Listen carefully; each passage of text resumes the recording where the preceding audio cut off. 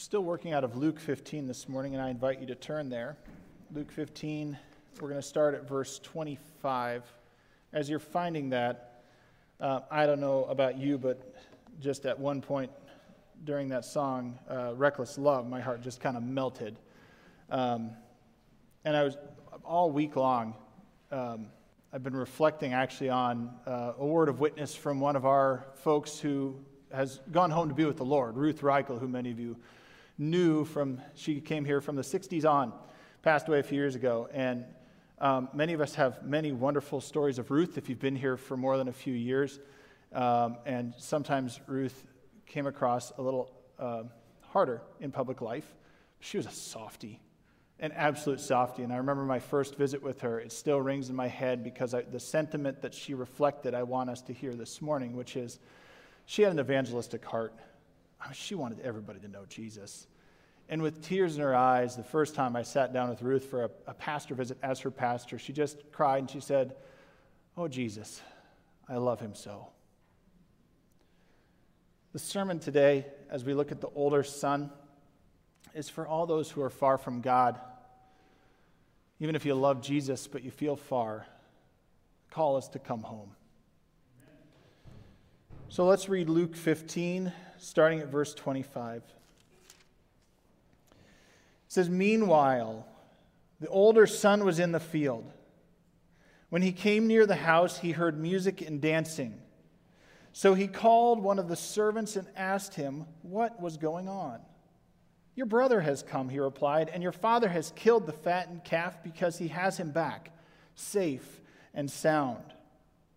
The older brother became angry and refused to go in. So his father went out and pleaded with him. But he answered his father, 'Look, all these years I've been slaving for you and never disobeyed your orders. Yet you never gave me even a young goat so I could celebrate with my friends. But when this son of yours who has squandered your property with prostitutes comes home, you kill the fattened calf for him.' 'My son,' the father said, 'you were always with me, and everything I have is yours. But we had to celebrate and be glad because this brother of yours was dead and is alive again. He was lost and is found.'" This is the word of the Lord. Now, if we look at the audience, we did a little of this the first week, 2 weeks ago, and we looked at this, but it's really important that we see it this week. The audience, back in verses 1 and 2 of chapter 15, these will pop up on the screen. It says, "Now the tax collectors and sinners," that's the sinners and the super sinners, as people would perceive them, "were all gathering around to hear Jesus, but the Pharisees and teachers of the law muttered, 'This man welcomes sinners and eats with them.'" The Pharisees were a fairly small, proportionately group within the world of Jesus, but they held a lot of sway. They practiced the law, and they practiced extra laws so that they wouldn't break the law given by God. The teachers of the law were in the same category. These people were all experts at how to look and live exactly like the law prescribed, so they looked faithful. There are ancient sources from the days of Jesus that talk, and just a little after, that talk about the types of Pharisees. They're kind of fun to read. That names 5 types of Pharisees, only one of which was faithful. The other 4 were hypocrites in various ways. And so you could kind of say 4 out of 5 Pharisees tended to be hypocrites about it. But they looked very faithful in the process. And so the issue with the Pharisees and the teachers of the law, they are the older son. Let's just not make any qualms about that. They're the older son of the story. They're really kind of the people that Jesus is targeting as he's telling the story. Of course, he has in mind these sinners and tax collectors too, but they're going to receive the story much better than the Pharisees and teachers of the law. The Pharisees and the teachers of the law focus on ritual for obedience' sake, and they have the look of obedience, but they lack the heart that should go with obedience. They lack the heart that loves the Father. That's kind of what's going on. So if you can imagine the situation where you have 2 kids in a family, and one of them's misbehaving, and one of them's not, and the one that's not wants the attention, I'm being good, look at me. That's the Pharisees and the teachers of the law. They're trying to look like that. Now, there's good intent behind that. I mean, the original intent was not to be influenced by the culture coming around that would want them to break the law. But over time, it became just a matter of the ritual itself as what they were fulfilling.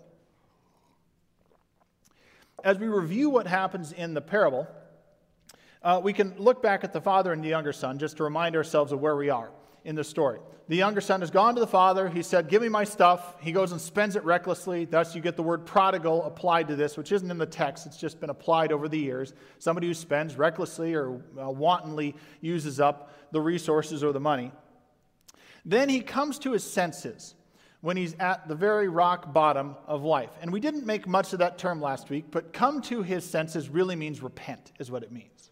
Right? He's at the very end of the line, and to repent, he looks that he's doing the wrong thing, and he turns, and he goes back home. That's repentance, very simply. He comes to his senses. When he gets home, there's great joy and celebration that this kid who was lost is now found. He was dead, and now he's alive again. But what you can see, the contrast by that point when we get to the older son, is that with the older son now, you see this person who has no joy as they're joyously celebrating. You see this person who has no sense of celebration that the lost is found, that his brother is back again. He doesn't seem to care. He cares, he just doesn't care that he's found. He cares on how it affects him negatively. There's no sense of repentance in this older son's life, and there's no change of heart that appears to happen in his attitude, because clearly his attitude is wrong, even though he looks right and plays the part. And so if we look at the relationship of the father to the older son, we can see some of the problems that are there and some of what we should see potentially in ourselves or avoid in our own relationship with the father.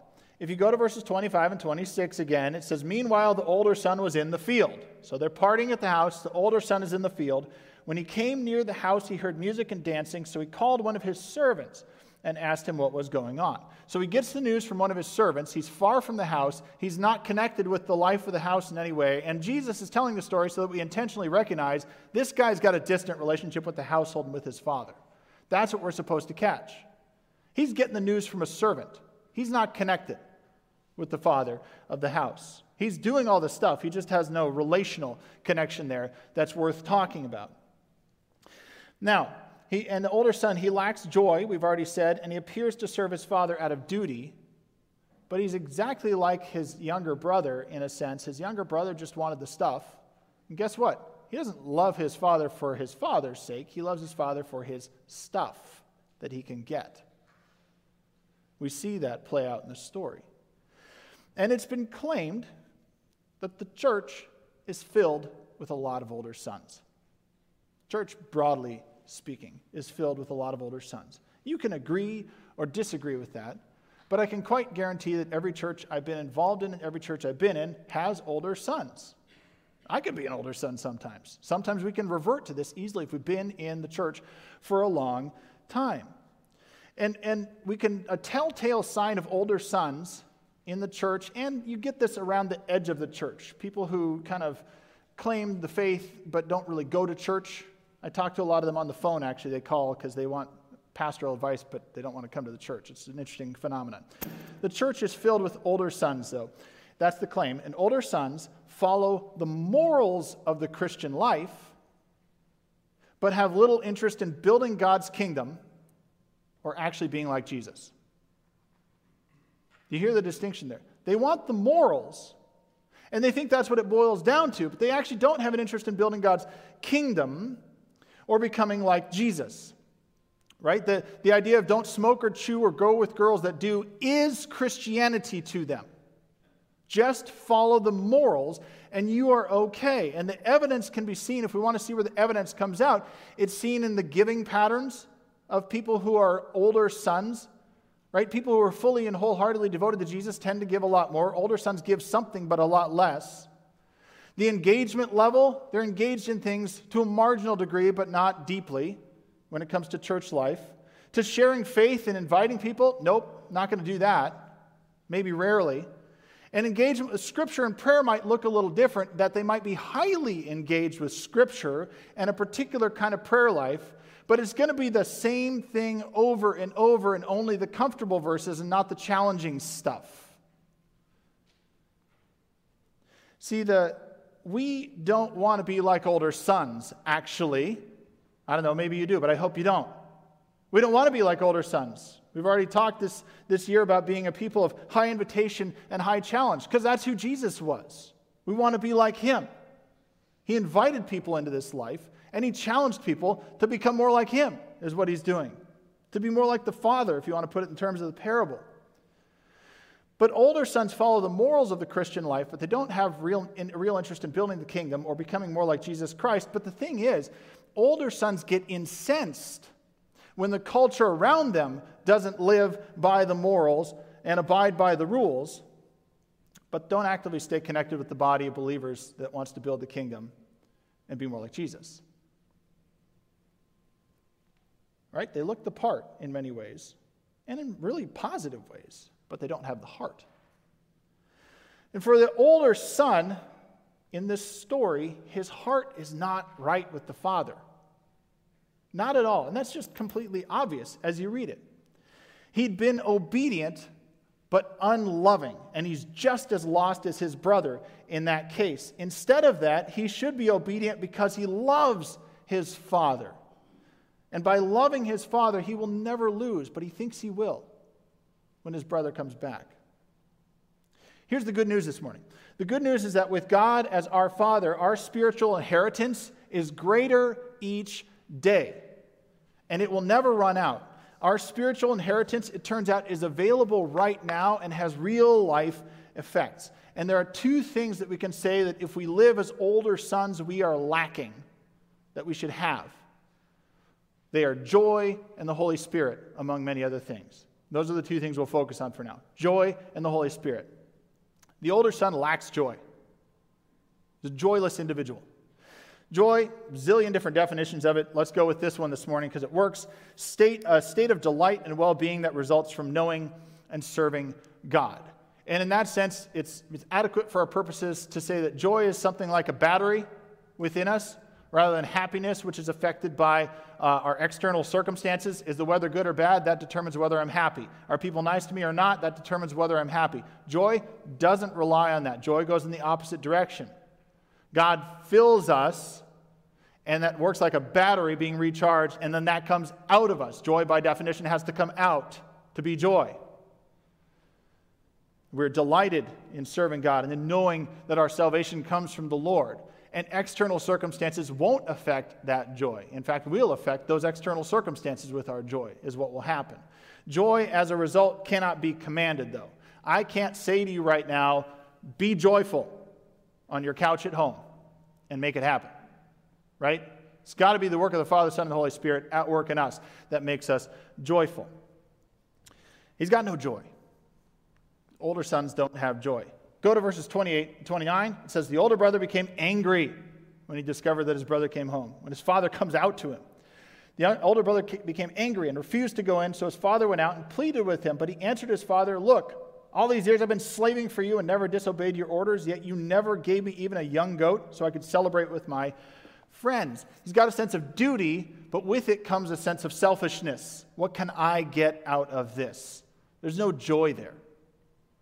There's just get and receive and take.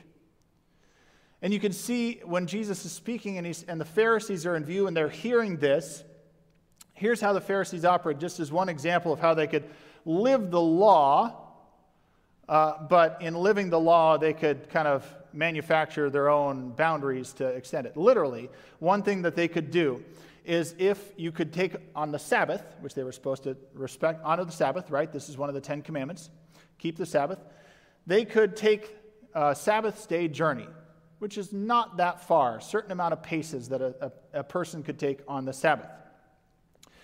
Well, you can only take a certain amount of paces from your boundary stone.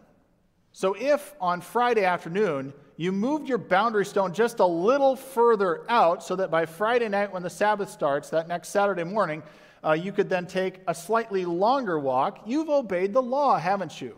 But you missed the heart of the matter. And they would do things like this. That's how an older son operates. And the problem with that is then we set up the wrong expectations of what God is up to. And when we do that, then we can always blame God and blame others for the problems that come along, and we can get frustrated when the Father doesn't meet our expectations, but they weren't the right expectations to begin with, and we didn't have the heart. We blame the Father, though the expectations were wrong on our part. It's our fault when those things happen. Joy isn't going to be affected by those things. Joy, we need to have the right heart, and if you follow Jesus and have the heart for Jesus, you're going to have joy. He's going to fill you up with that.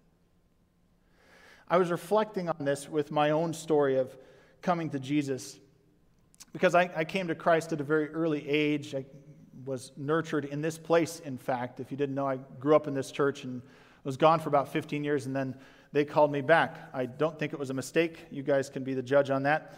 I like being here. So I feel called to it, and more so than ever. And I love being here as your pastor. But to follow, in my own conversion, I was nurtured in the faith, and it really, I had to own it in my teenage years.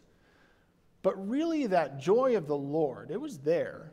But it really wasn't until my last few weeks of college that I really gave myself fully over to Jesus. Right? I was studying theology, and I kind of got dry. I kind of got like an older son by the end of my college time. It became rote. It became ritual. It became just what I did.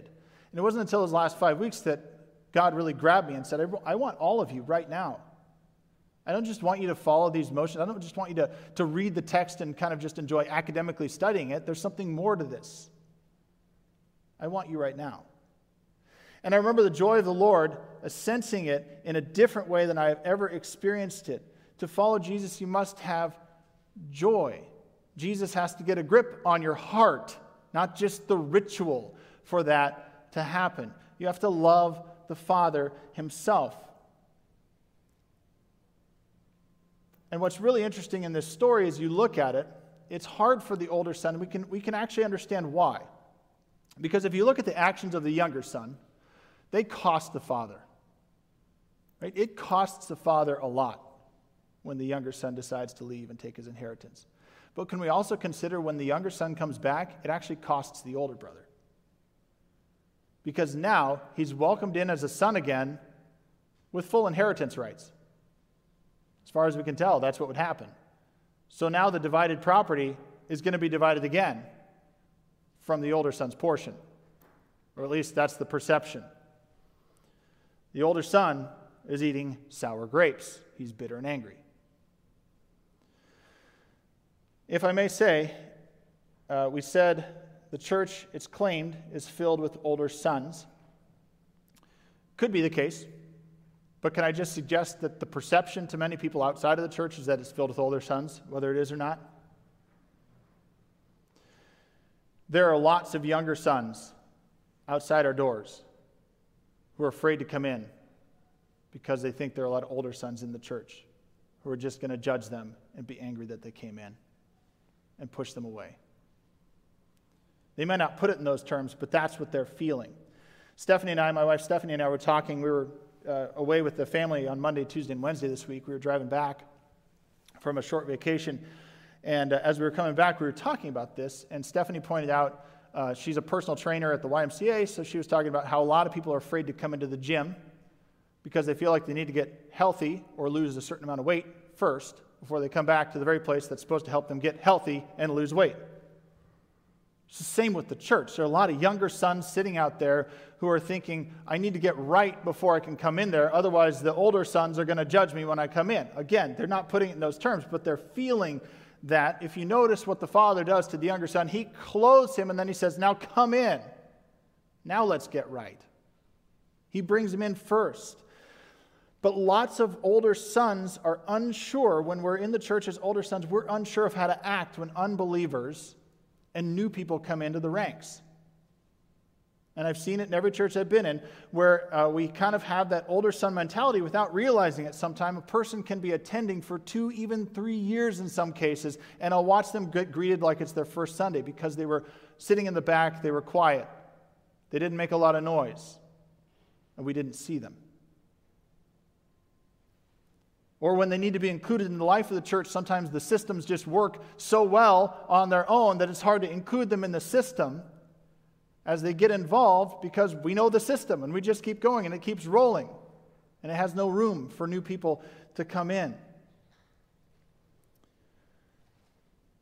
There are a lot of younger sons out there who want to come in. The question is, do we have a place for them? And can we see them?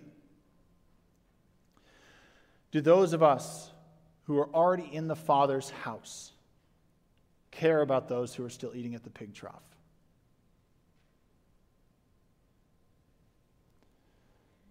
I got to tell you, I've seen enough people eating at the pig trough in my life. You probably have too. I mean, as a pastor, I get to see it in different ways. I get to hear stories of people who stopped eating at the pig trough and came in. I love those stories. Tell me more of those stories. But I've seen and continue to see enough people eating at the pig trough who don't realize that there's a feast awaiting for them at the house. I've seen enough people eating at the pig trough, but I've been welcomed into the house, and I'm grateful for that. Anybody else in the house grateful for being welcomed into the Father's home? I'm truly joyful about this, and it won't do for me to allow other people to eat the pods of the pigs if I've been invited into the house by the Father. That simply won't do when there's a feast that the Father has for us. And if I've got the joy of the Lord in me, that's got to come out. Older sons don't have that. Older sons don't invite people into the house. The Father does. Who do we really want to be like? Secondly, now Jesus doesn't say it, but if we have the spirit of the older son living in us, we lack the Holy Spirit actually dictating how we're supposed to act and behave. And I think one of the most surprising parts of the parable is the end. Verses 31 and 32. My son, the father said, you are always with me and everything I have is yours. But we had to celebrate and be glad because this brother of yours was dead and is alive again. He was lost and is found. This whole ending would have been a surprise to the Pharisees and teachers of the law. Because one, it kind of hangs there for them to make their choice. Are you like this older brother, this older son? Or are you like the son who comes home? Right? It's left open for them to make that choice. Younger son comes home. We know the answer. But what about this older son? Are you going to stand there just eating sour grapes, and that's where it ends for you? But I think it's a surprise to us if we're believers, too. He says, everything I have is yours. And I think sometimes we forget that. Right? Is it a surprise to you? Right now, if you follow Jesus Christ as your Lord and Savior, you have access to the inheritance. What does that mean? Well, I'll give you a couple things that it means, but chiefly it means that we have God's power working in and through you and through us. And that brings joy overflowing. Some of us might hear that and say, well, I was hoping maybe there'd be more of a monetary element to that or something like that. But I think we don't want to miss the point. It's sort of like when people say, if you got a genie with 3 wishes, what do you wish for? More genies or more wishes or something like that. The power of God is working through you if you follow Jesus Christ. Anybody excited about that in the house? That's an amazing thing. And with the Holy Spirit, you never lack the Father's presence. We're never outside of the home waiting for the servant to tell us what's going on in the house. We have direct access to the Father without the voice crack. Jesus, remarkably, when he's giving final instructions to his disciples, go, baptize, teach everything I've commanded. By the way, I'm with you always. What a remarkable statement. How is he with us always? The Holy Spirit is with us. God's presence is never far away, and we have the Father's presence near us at all times with Jesus Christ. And the joy of the Lord will be in us because of that. Secondly, with the Holy Spirit, you don't just have access to the Father's presence, you have access to the Father's inheritance now. Right? There's never a lack of land with God. There's no scarcity with God. The older son is concerned now, even though it doesn't fully say it, it's behind the lines that now all of a sudden what he has is going to be diminished in value because the younger son is back. And what a loser he is, right? He went away and came home. Dad doesn't see it. But guess what? The more people that get added to the kingdom, the better it gets. The better it gets. There's no scarcity with God. And we may have morals without the Father in this life, and that's wonderful, and that seems fine, but they exist in a troubled world, and those morals can't fix the troubles of this world. They just never will. But if we seek His kingdom and receive the future that Jesus has for us, we transcend and overcome the troubles of this world because the kingdom is going to outdo those and push those away and justify this world of sin and make it right. It's way beyond morals. We will live where God's glory shines brighter than the sun eventually, but we get to experience that now. And the joy of the Lord in us allows us to walk through those trials, but not be consumed by those trials. Finally, thirdly, with the Holy Spirit, you are members of the Father's family. Thus, we are able to do together the Father's ministry together that we couldn't do apart, expanding the kingdom and experiencing His joy together. As people living in the Father's house, our job is to encourage that joy to be present among us and encourage disciplines that foster that joy and foster the love of the Father among us, not out of duty, but because we love the Father. So that when we go through those trials, we do it together by the power of the Holy Spirit who gathers us together. One of the remarkable things about this period of time, as we've got people at home and in the building, 2 services at the same time functionally, is that the Holy Spirit gathers us together. You are not just individuals in a room and on a couch at home together. It's the Holy Spirit who gathers us and makes us a church. That's what the Holy Spirit is doing. We didn't just end up in the same room together out of chance. So, as we bring this to a conclusion before we go to the table, how goes your walk with Christ this morning? Do you have the joy of the Lord that comes from your salvation in you this morning? One way to kind of sense if you have that joy is that you don't dread the question, how goes your walk with Christ? It's okay to answer it even if you say, I'm far. I'm not sure where I am. That's why we have the body of believers to walk together in those moments. We don't want to dread the question, even if you feel far. We want to gather with our brothers and sisters by the power of the Holy Spirit so we can come close and come home again. How goes your walk with Christ? Do you have the joy that comes from your salvation? You can also tell if you have the joy that comes from your salvation in the Lord if you are wearing the clothing of the Father and you desire what the Father desires. Do you have the heart of the Father, that His kingdom would grow and that you and those around you would be transformed to be like Christ? Secondly, do you have the Holy Spirit working in you when we answer, how goes your walk with Christ? That is, are you actively praying for the chance to share or invite people into the Father's house? Both in relationship with Jesus and with His church. They go together. Are you actively praying for the chance to share and invite people into the Father's house? And are you excited to worship with others, even if you have to do it at home? Are you excited to worship with other believers and engage in ministry together? The exciting thing is that with God as our Father, our spiritual inheritance is greater each day. It's never going to diminish. It's only going to get bigger and better each day. Every day is going to be better with Jesus Christ, even the bad ones. Our spiritual inheritance is available now, and joy begins with loving the Father. All that the Father has is already available for us to begin enjoying when you're part of the family. Have you taken His offer to come home and feast at the party? Let's pray. Lord, as we prepare for the table, prepare our hearts now. We will pray to confess in a moment, but right now, Lord, give us the conviction through your Holy Spirit of where we need to be with you and where we are currently so that we're not fooled. So that we're not fooled into guilt, into thinking that we are okay when we're distant, and we're not fooled into thinking that we're closer than we are. Lord, we want to come in and feast at your house and invite others in. Give us that heart. Amen.